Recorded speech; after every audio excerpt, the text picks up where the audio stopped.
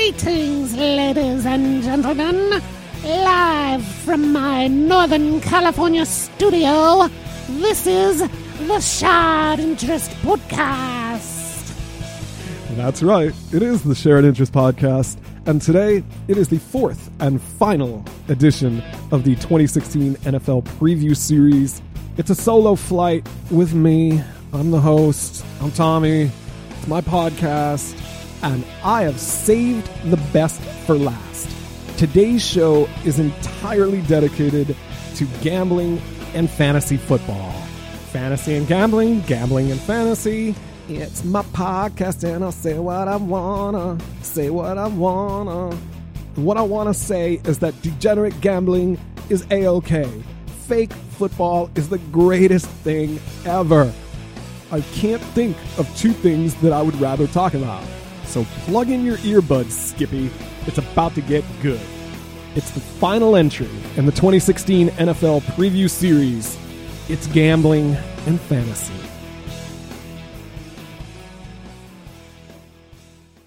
Let's start with divisional futures. Betting the future champion of each of the 8 divisions is one of the most reliable ways to turn a profit on the NFL each year. And that's because the NFL has so much turnover as far as good teams falling off the cliff, bad teams getting better. The league changes so drastically from season to season, and the gambling public is usually very slow to catch up with that. There's no better example than the 2016 AFC South. In the South Division of the AFC this year, the Colts are going off as the favorite, which has to be the craziest thing I've ever heard in my entire life. The Colts are not a good team. They have a terrible coach. They're awful decision makers. There's no reason that this team should be instilled as a favorite. So if you're looking to instantly find where can I insert myself into divisional futures, run quickly to the AFC South. And if you want to play for the long ball, chicks dig the long ball. Go with the Titans at, depending on your book, right around plus 850. There's a lot to like about what's going on in Nashville. They're a team that focuses on the right type of things as far as they're going to run the ball, and plus 850 is an absolute gift. From there, the Jags, who are a very polarizing team, and they have a very polarizing quarterback, and when I pivot to talking about fantasy football, I'll have a lot more to say about the Jags and Bortles, but at plus 325-ish, again, depending upon your book, plus 325 looks fantastic. The Texans, I do believe, have the inside track to win that division. They're at plus 220. So regardless of whether you take the Texans, the Jags, or the Titans, you're immediately in a profit position to at least double your money. If you bet on the Colts, I wish you best of luck. You're essentially lighting your money on fire. The next division that's wide open is the NFC East. There's just so many crazy storylines there between the Cowboys and Dak Prescott, the Redskins, the Giants, the Eagles. At plus 450, the Eagles represent an amazing opportunity. I don't think any of these 4 teams separate themselves, so why not take the longest shot on the board? I don't think that Kirk Cousins is quite the quarterback that people have made him out to be. The Cowboys are a dysfunctional mess. In the book that I'm looking at, the Giants actually go off as the favorite at plus 200. I think there's a lot to like about the Giants team, and it would not surprise me if they won the division. But again, this is a coin flip. So if you're flipping coin, take the Eagles at plus 450. I think there's a rising tide just from having Chip Kelly out of their locker room. Everyone's going to play just a little bit better. So I will gladly take the Eagles with the plus 450. Next up, the NFC South. The Carolina Panthers go off as a huge favorite at minus 225. The Panthers coming off a Super Bowl loss, very difficult position for a team to be in. So they lose Josh Norman. They're now going to start 2 rookie cornerbacks. This is not a formula for success. This is a huge problem. There's a lot of Cam haters out there. There's people who just want to say shitty things about Newton. I'm not one of them. I love watching Cam play. I wish he would have won the Super Bowl. I thought it would have been a great story. But that was then. This is now. The Panthers are dead money walking. If you listen to one of the earlier shows where my buddy Greg talked about how he expected the Panthers to falter, that was a real eye-opener for me. And I started looking much closer, and I'm convinced that he's correct. I love the Falcons at plus 550, but if you want to swing for the fences and take the Buccaneers at plus 700. I think that there's a lot of value to be had there. I'm going to ignore the Saints until they fix that defense. There's no reason to take them seriously. The Panthers, the Saints out, Buccaneers, Falcons in. If you're a nickel player, dime player, whatever it is, go ahead and cover both the Falcons and the Buccaneers here at plus 550, plus 700. You have a very good chance to turn a healthy profit, even though one of your bets is destined to lose. Now, as far as divisions to avoid, there's absolutely no reason to challenge the Patriots at minus 200, even though Brady has the suspension, even though their offensive line looks very shaky, even though their running back situation is meh. You don't want to bet against the Patriots. Just don't do it. In divisional futures play, there's no reason to fade the Patriots. Just don't do it. Similarly, in the NFC West, the Seahawks and the Cardinals, that's a coin flip between the two teams. So if you want to try and chip off a little bit, the Cardinals in the book that I have are plus 160. It's hard for me to say that there's any value to be had there.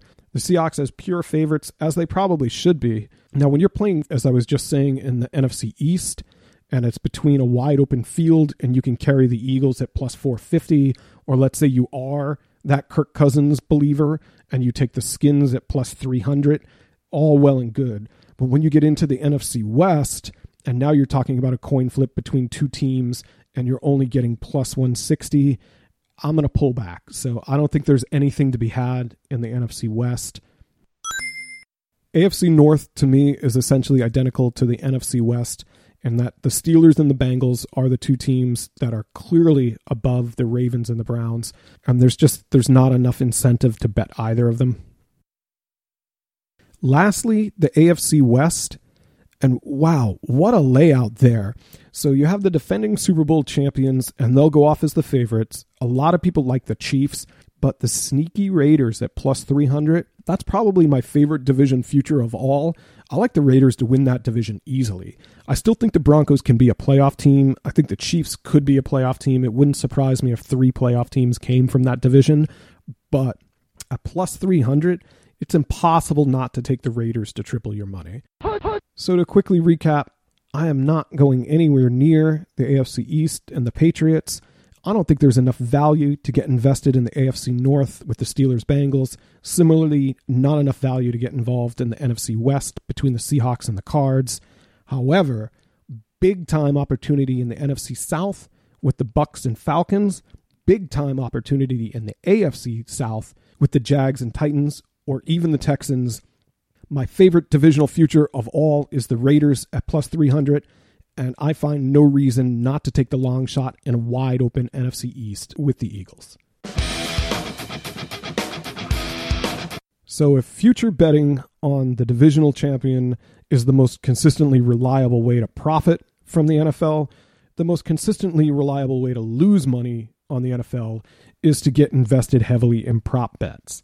That's where you speculate on who the MVP, who the Rookie of the Year, etc. But since we're an entertainment podcast, we're not going to shy away from shitty bets. In fact, we're going to tackle them head on. It's important to note, one of my guests in the earlier episodes of the preview series made a great point when he said it's not really the most valuable player award, it's the which quarterback do the writers like the best award, which is why it's always safe money to take Aaron Rodgers. Therefore, probably not very surprising, Aaron Rodgers goes off as the favorite at plus 620. Very enticing number at plus 620, but once again, prop bets are generally sucker plays, so I'd have to strongly advise you against making any of these wagers. However, we can continue this conversation and hit on a couple of other players that have super high expectations. If you are someone who subscribes to the Angry Tom Brady comes back and rages on the league, if you've listened to any of the previous podcasts, you know that I think that's insane. But Tom Brady is currently plus 1475. Once again, if you're not a degenerate gambler and you don't know what that means, it means if you go and wager $100 and say, I believe Tom Brady with 4 weeks down to suspension will come back and ravage the league and become the MVP, that $100 will end up paying you $1,475 if you are correct. You won't be, though, so don't do that. Again, I feel like as a public service announcement, you should disregard all of the Rage Brady things, and you should definitely not make MVP prop bets. Another guy who gets a lot of attention here in the preseason, one Mr. David Johnson. Here again is somebody who has expectations that there's no real foreseeable path that he could ever live up to. The idea that David Johnson is Marshall Faulk 2.0 is patently insane. Is he the best running back in the league currently? Maybe. Is he a wonderful fantasy asset? Definitely. Is he plus 7,500 to win the MVP? Yes, he is. So if you believe the hype and you believe that David Johnson is going to rack up insane yardage, touchdown, highlight after highlight, $100 to get you $7,500 back as MVP. One more on the plus side, as I can't help but notice all the people who believe that Ezekiel Elliott is some second coming of something. I don't even know. The second coming of Herschel Walker? Whatever. The Ohio State product will be plus 13.5. That's right. You heard that right. If you wager $100 that Ezekiel Elliott will be the MVP of the NFL for this coming season, and he actually lives up to all the hype and becomes the most valuable player, you cash a cold $13,500. 13.5 on Ezekiel Elliott. Absolutely insane wager to make. All the hype about Ezekiel Elliott is off the rails to begin with. So those are the notables on the MVP. One of my favorite props is always going to be the coach of the year, and I immediately go to Andy Reid. I can't help it. So let's see what's going on with Big A.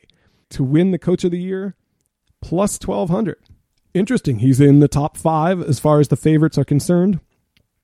Who's your guess for the favorite coach of the year? If you had to pick one NFL coach of the year, everyone's mind's probably going to Bill Belichick, but you're wrong. Wrong. Sorry. It's Bruce Arians. So Bruce Arians plus 750 to win coach of the year. A couple of other quick notables. Mike McCarthy. A lot of people have high expectations for the Packers. Plus 1,100. Pete Carroll. If the Seahawks put together another magical season, plus 1,200. Gary Kubiak, kind of in an interesting position as the defending Super Bowl champion coach. If he can guide that quarterbackless team into the playoffs, have a fine season, he'll go off at plus 2,500. And Bill O'Brien always stands out to me with the Houston Texans as a potential dark horse candidate, plus 4,000. Jack Del Rio, sorry, Jack, skipped over you. You were plus 2,500 right next to Gary Kubiak.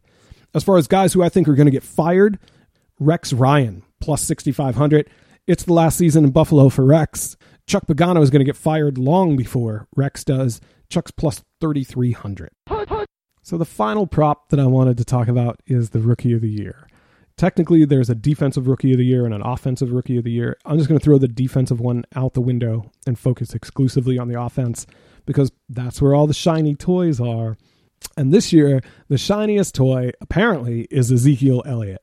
Now, I already mentioned in his MVP prop segment that I think the expectations for Zeke are just completely insane. The Cowboys are a crazy dysfunctional organization.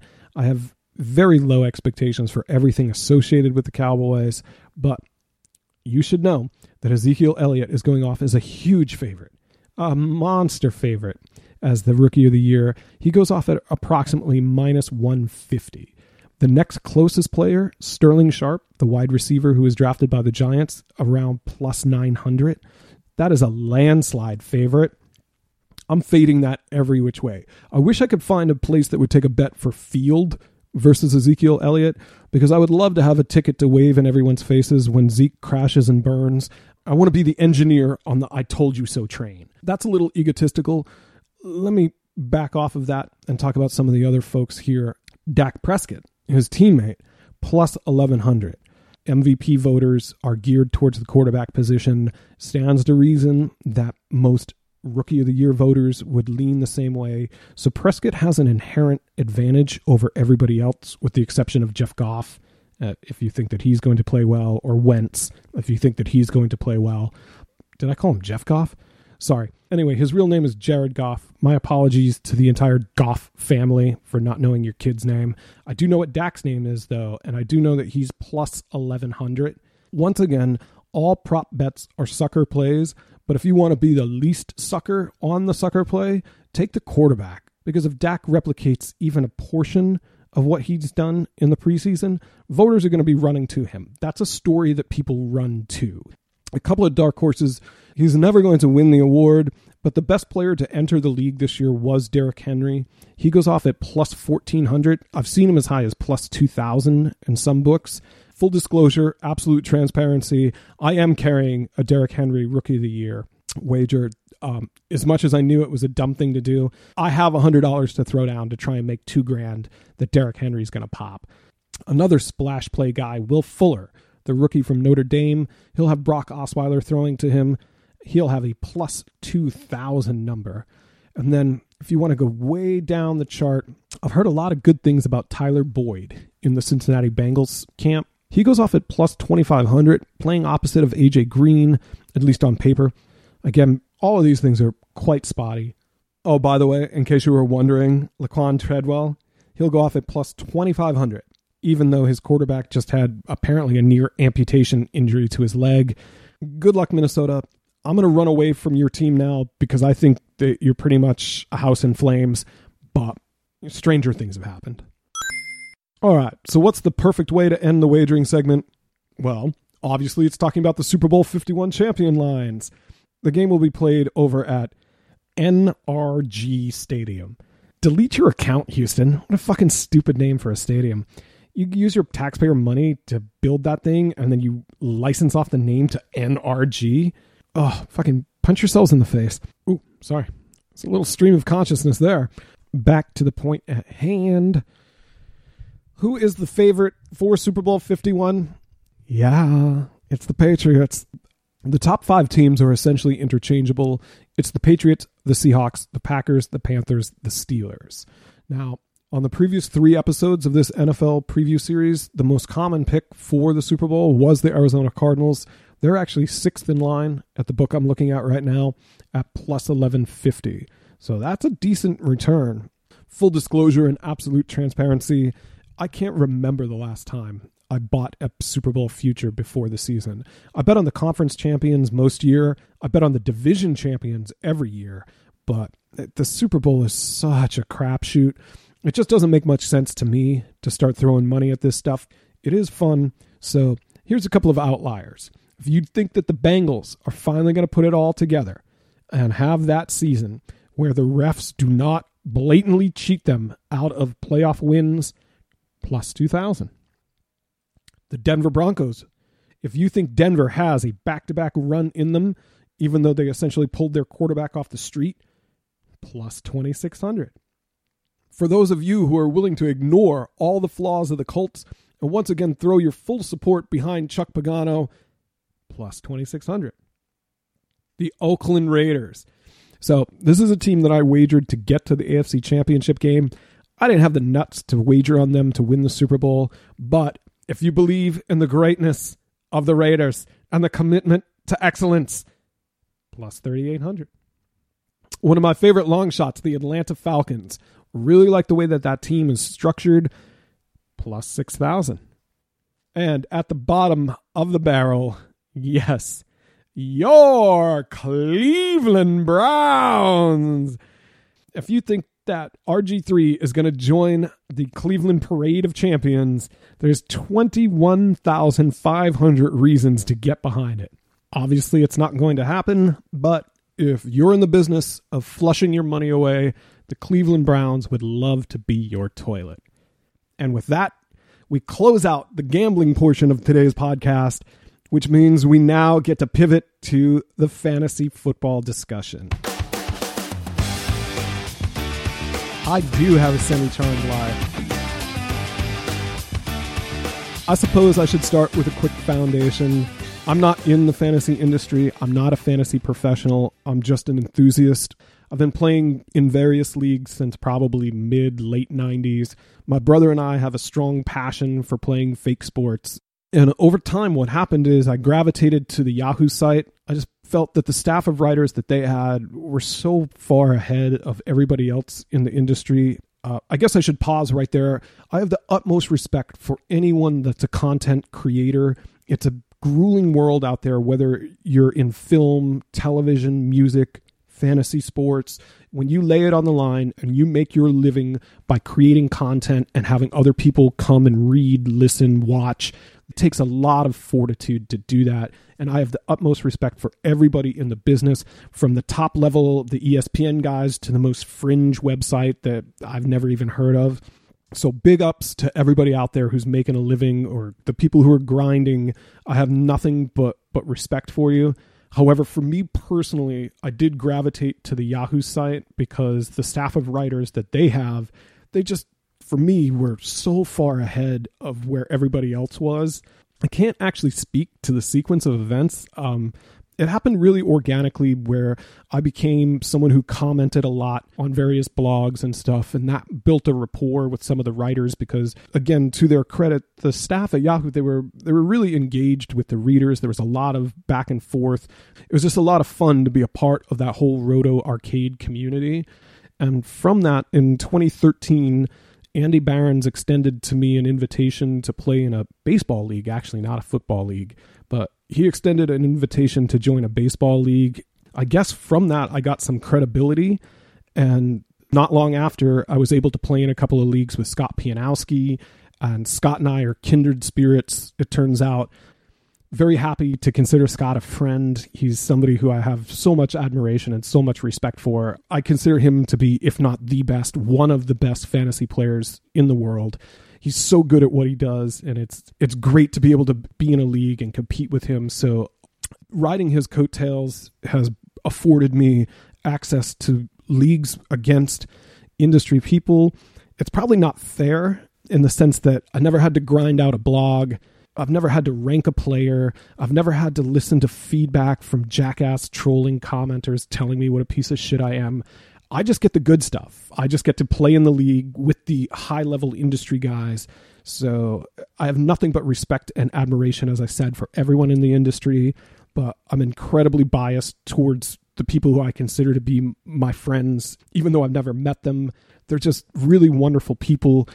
While I'm dropping names everywhere, let me go ahead and say that Dalton Del Don is an absolutely amazing dude. And his podcast that he does with Chris Liss, who's another amazing dude, they call it the East Coast Offense. If you're not subscribed to the East Coast Offense, you should be. It's so much more than fantasy. It's just a great social commentary. It's an amazing listen. Liz Loza has a podcast that she does with John Evans. And even before Liz wrote for Yahoo, once again, by writing coattails, I was involved in a pro-am type of thing. And let me tell you, Liz was among the kindest and most approachable people that I've ever been in a league with at that level. Without going into specifics, let's just say there are some people in the fantasy sports industry that are incredibly proud of their fake sports accomplishments, I guess. I've spent a lot of time in the music industry, so runaway egos aren't exactly unusual to me.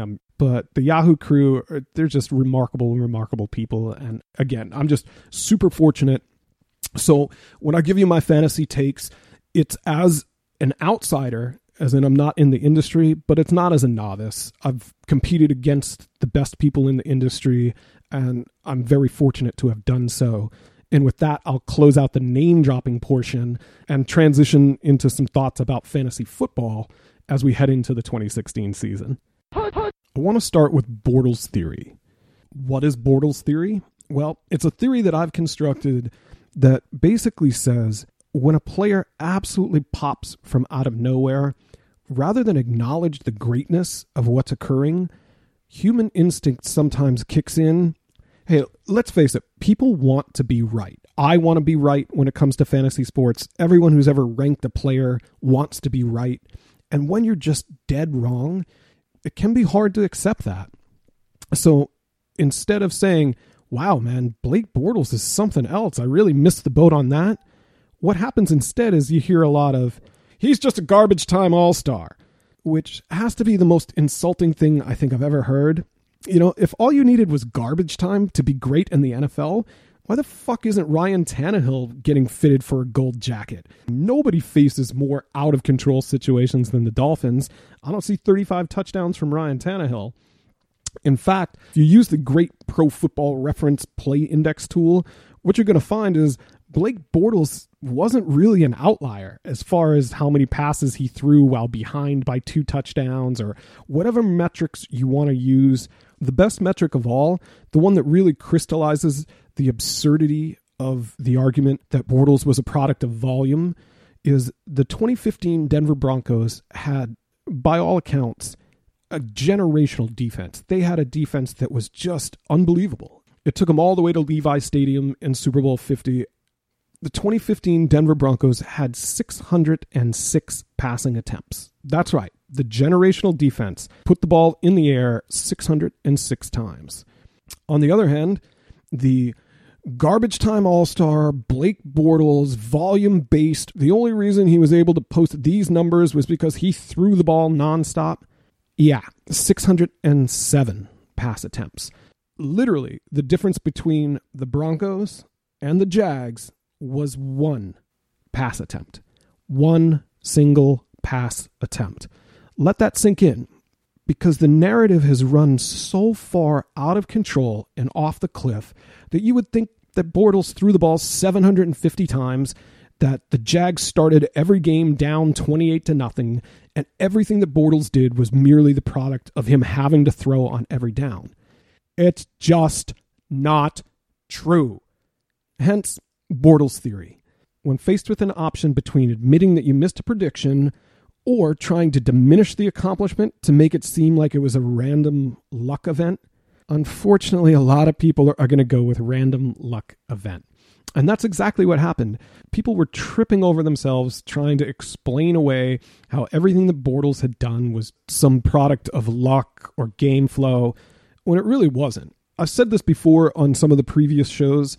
I made the comparison that Bortles is very much like a modern-day Brett Favre in the sense that he's a crazy gunslinger. He's a guy with a big arm who can move a little bit, extend plays. He takes, at times, reckless chances, but he's not afraid to throw the ball down the field, and he's got the arm to do it, and he's got the athletes on the outside. I love the Allens, Robinson, and Hearns.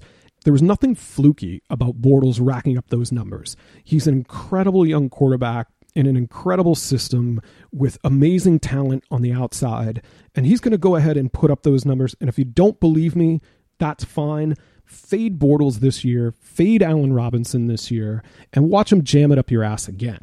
I can't wait to hear what excuse might come out of Bortles' theory for 2016, but I know that everything I heard about Bortles 2015 was a big fat pant load.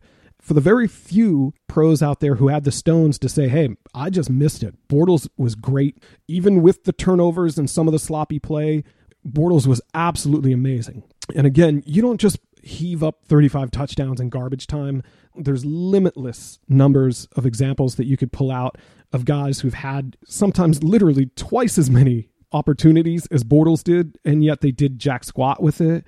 I'm here to advance Bortles theory and ask the world to be just a little bit better.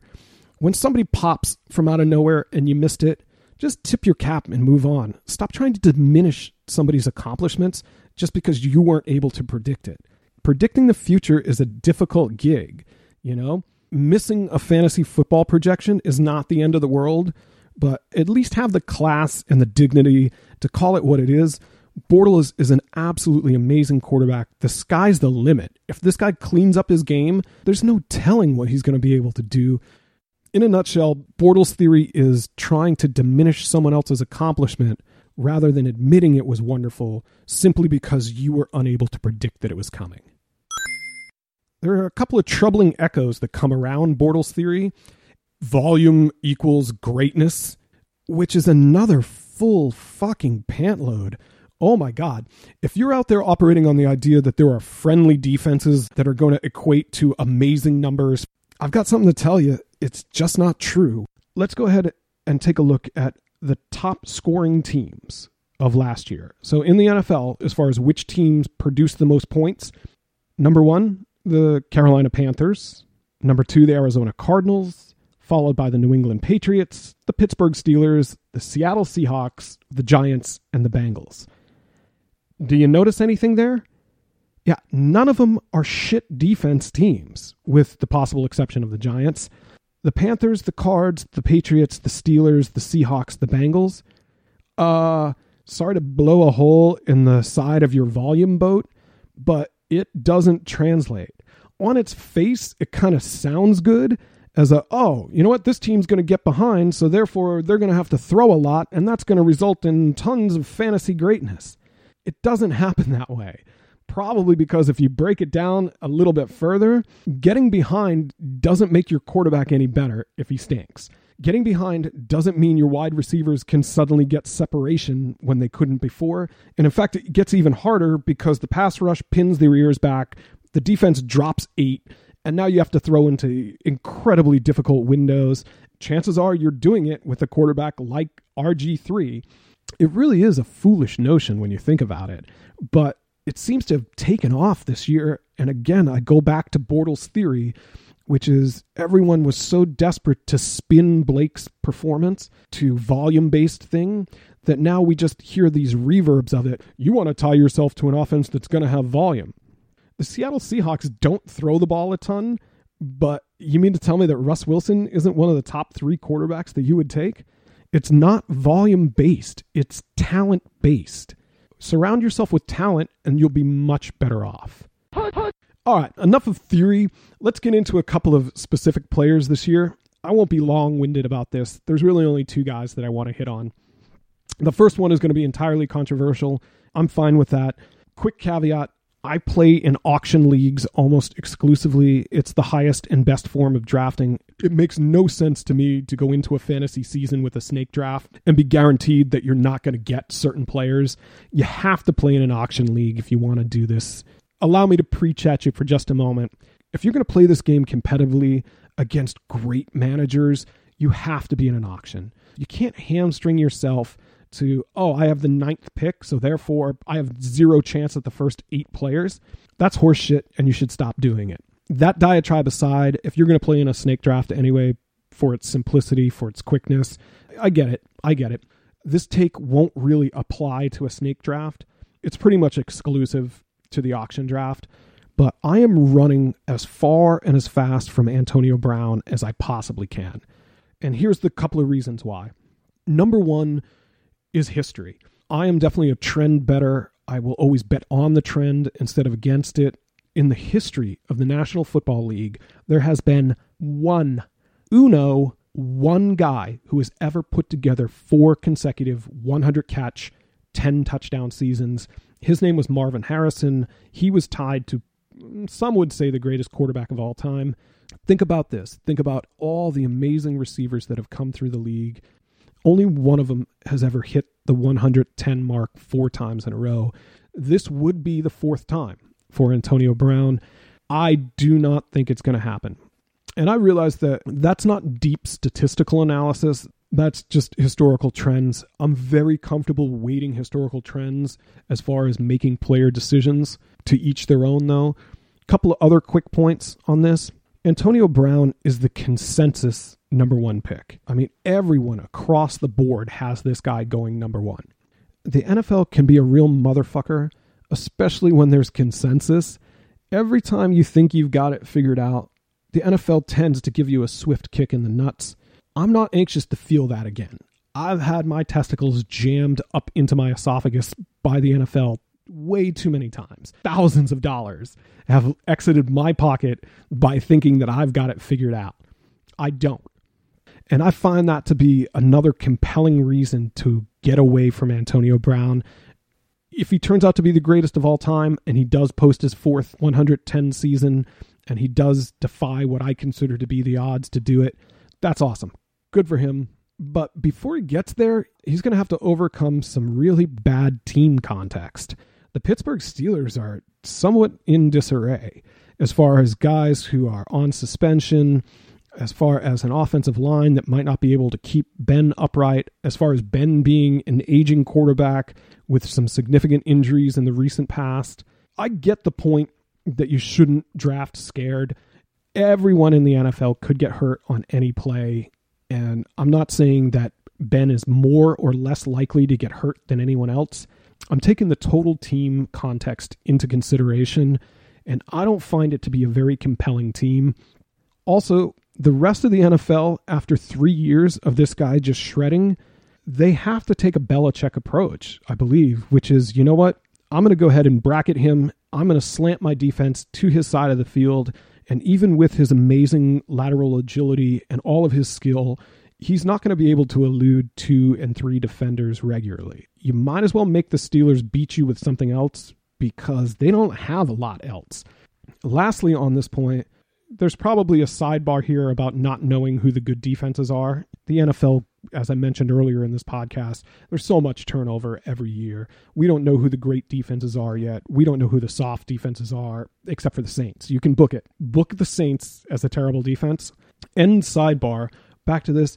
The Steelers do not exactly have a friendly schedule on paper as they approach the 2016 season. In fact, the first 5-6 weeks of the year, there are some tough secondaries, some very good pass rushers that they're going to be facing. I don't see it. I don't see how Antonio Brown is going to put up another pinball season. So I'm going to walk. I'm very comfortable walking away from that, especially, as I mentioned, in the auction setting where you're talking about 50% of your budget potentially to get this one player. You have to hit. You must hit a home run with that. Now, in the snake draft, if you take Antonio Brown and he ends up putting up wide receiver 2, wide receiver 3 numbers, you'll survive. You're still getting 3 of the top 25 players in that snake format. In an auction, when you blow your wad on a guy like that, if he doesn't connect, you are shit out of luck, son. My advice would be to tread very lightly around Antonio Brown. And when the bidding gets to 50, 55, 60, walk away, man. Just walk away. The second player I want to talk about is someone who I absolutely adore. I love Derrick Henry. I can't say enough about this guy. This is a real kingmaker. Coming into any fantasy season, you're a fool if you start planning for the playoff weeks ahead of time. So let me go ahead and be a fool. I can't imagine that there will be a bigger impact player in the final few weeks of the season than Derrick Henry. By that point in time, I think it's fair to forecast that he will be the lead ball carrier. He will be the goal line back. When everybody else is scrambling to try and figure out what they're going to do at running back, if you have Derrick Henry, you're going to have a huge advantage over everyone else in the fantasy playoffs. But I don't think that's far enough out over my skis. I want to get my head all the way into a snowbank and tell you that Derrick Henry will be more valuable in your fantasy league than Ezekiel Elliott. There will be no one from this rookie class more valuable to your fantasy team than Derrick Henry. And the fact that you can get this guy on the cheap, this is David Johnson 2015 all over again. However, somehow he's flown way under the radar. Now, if you're someone who did early drafts, you had this guy free of charge. In the My Fantasy League or MFL 10s, MFL 25s, which is a snake draft, you could name your price on this guy. He was barely being drafted in early August. Even after he started putting it on tape through the preseason, you could still get this guy in like the 10th round. In auctions, which again are my preferred format, you could get this guy for $1, $2. Now that we're getting towards the end of preseason and people are starting to have a bit of an awakening, you're probably looking more like $8, $10. There's no amount that's too much to get this guy on your roster. He's going to be so valuable. As I mentioned earlier in the divisional futures, I absolutely love the Titans as a long shot to win the division. Regardless, even if they don't win the AFC South, they're going to be a decidedly improved team. And the way they're going to do it is by running the ball consistently. And even while DeMarco Murray is healthy and playing an active role in the offense, Derrick Henry is still going to have every third series in all likelihood. And there's a decent chance that he's going to end up being the goal line back. Let me pause there and give DeMarco Murray the credit that he is due as just an absolutely outstanding short yardage runner. It's hard to think of anyone in the league who does it better than DeMarco, but the league didn't have Derrick Henry until just now. We'll see how the Titans end up managing that situation. I have the loftiest of expectations on what Derrick Henry will deliver on a weekly basis, even early in the season when he's only catching every third series, potentially some goal line rep. By the time the games really matter in your fantasy league, this is going to be a gem. If you've already drafted and you don't have him, check your waiver wire. If you've already drafted and he's on another team's roster, hope that team gets off to a slow start and then start banging trade offers off of them. Derrick Henry is someone that you absolutely want. That was quite a podcast. And whether you agreed or disagreed, what I know is we have one thing in common, and that's excitement for the season that's about to begin.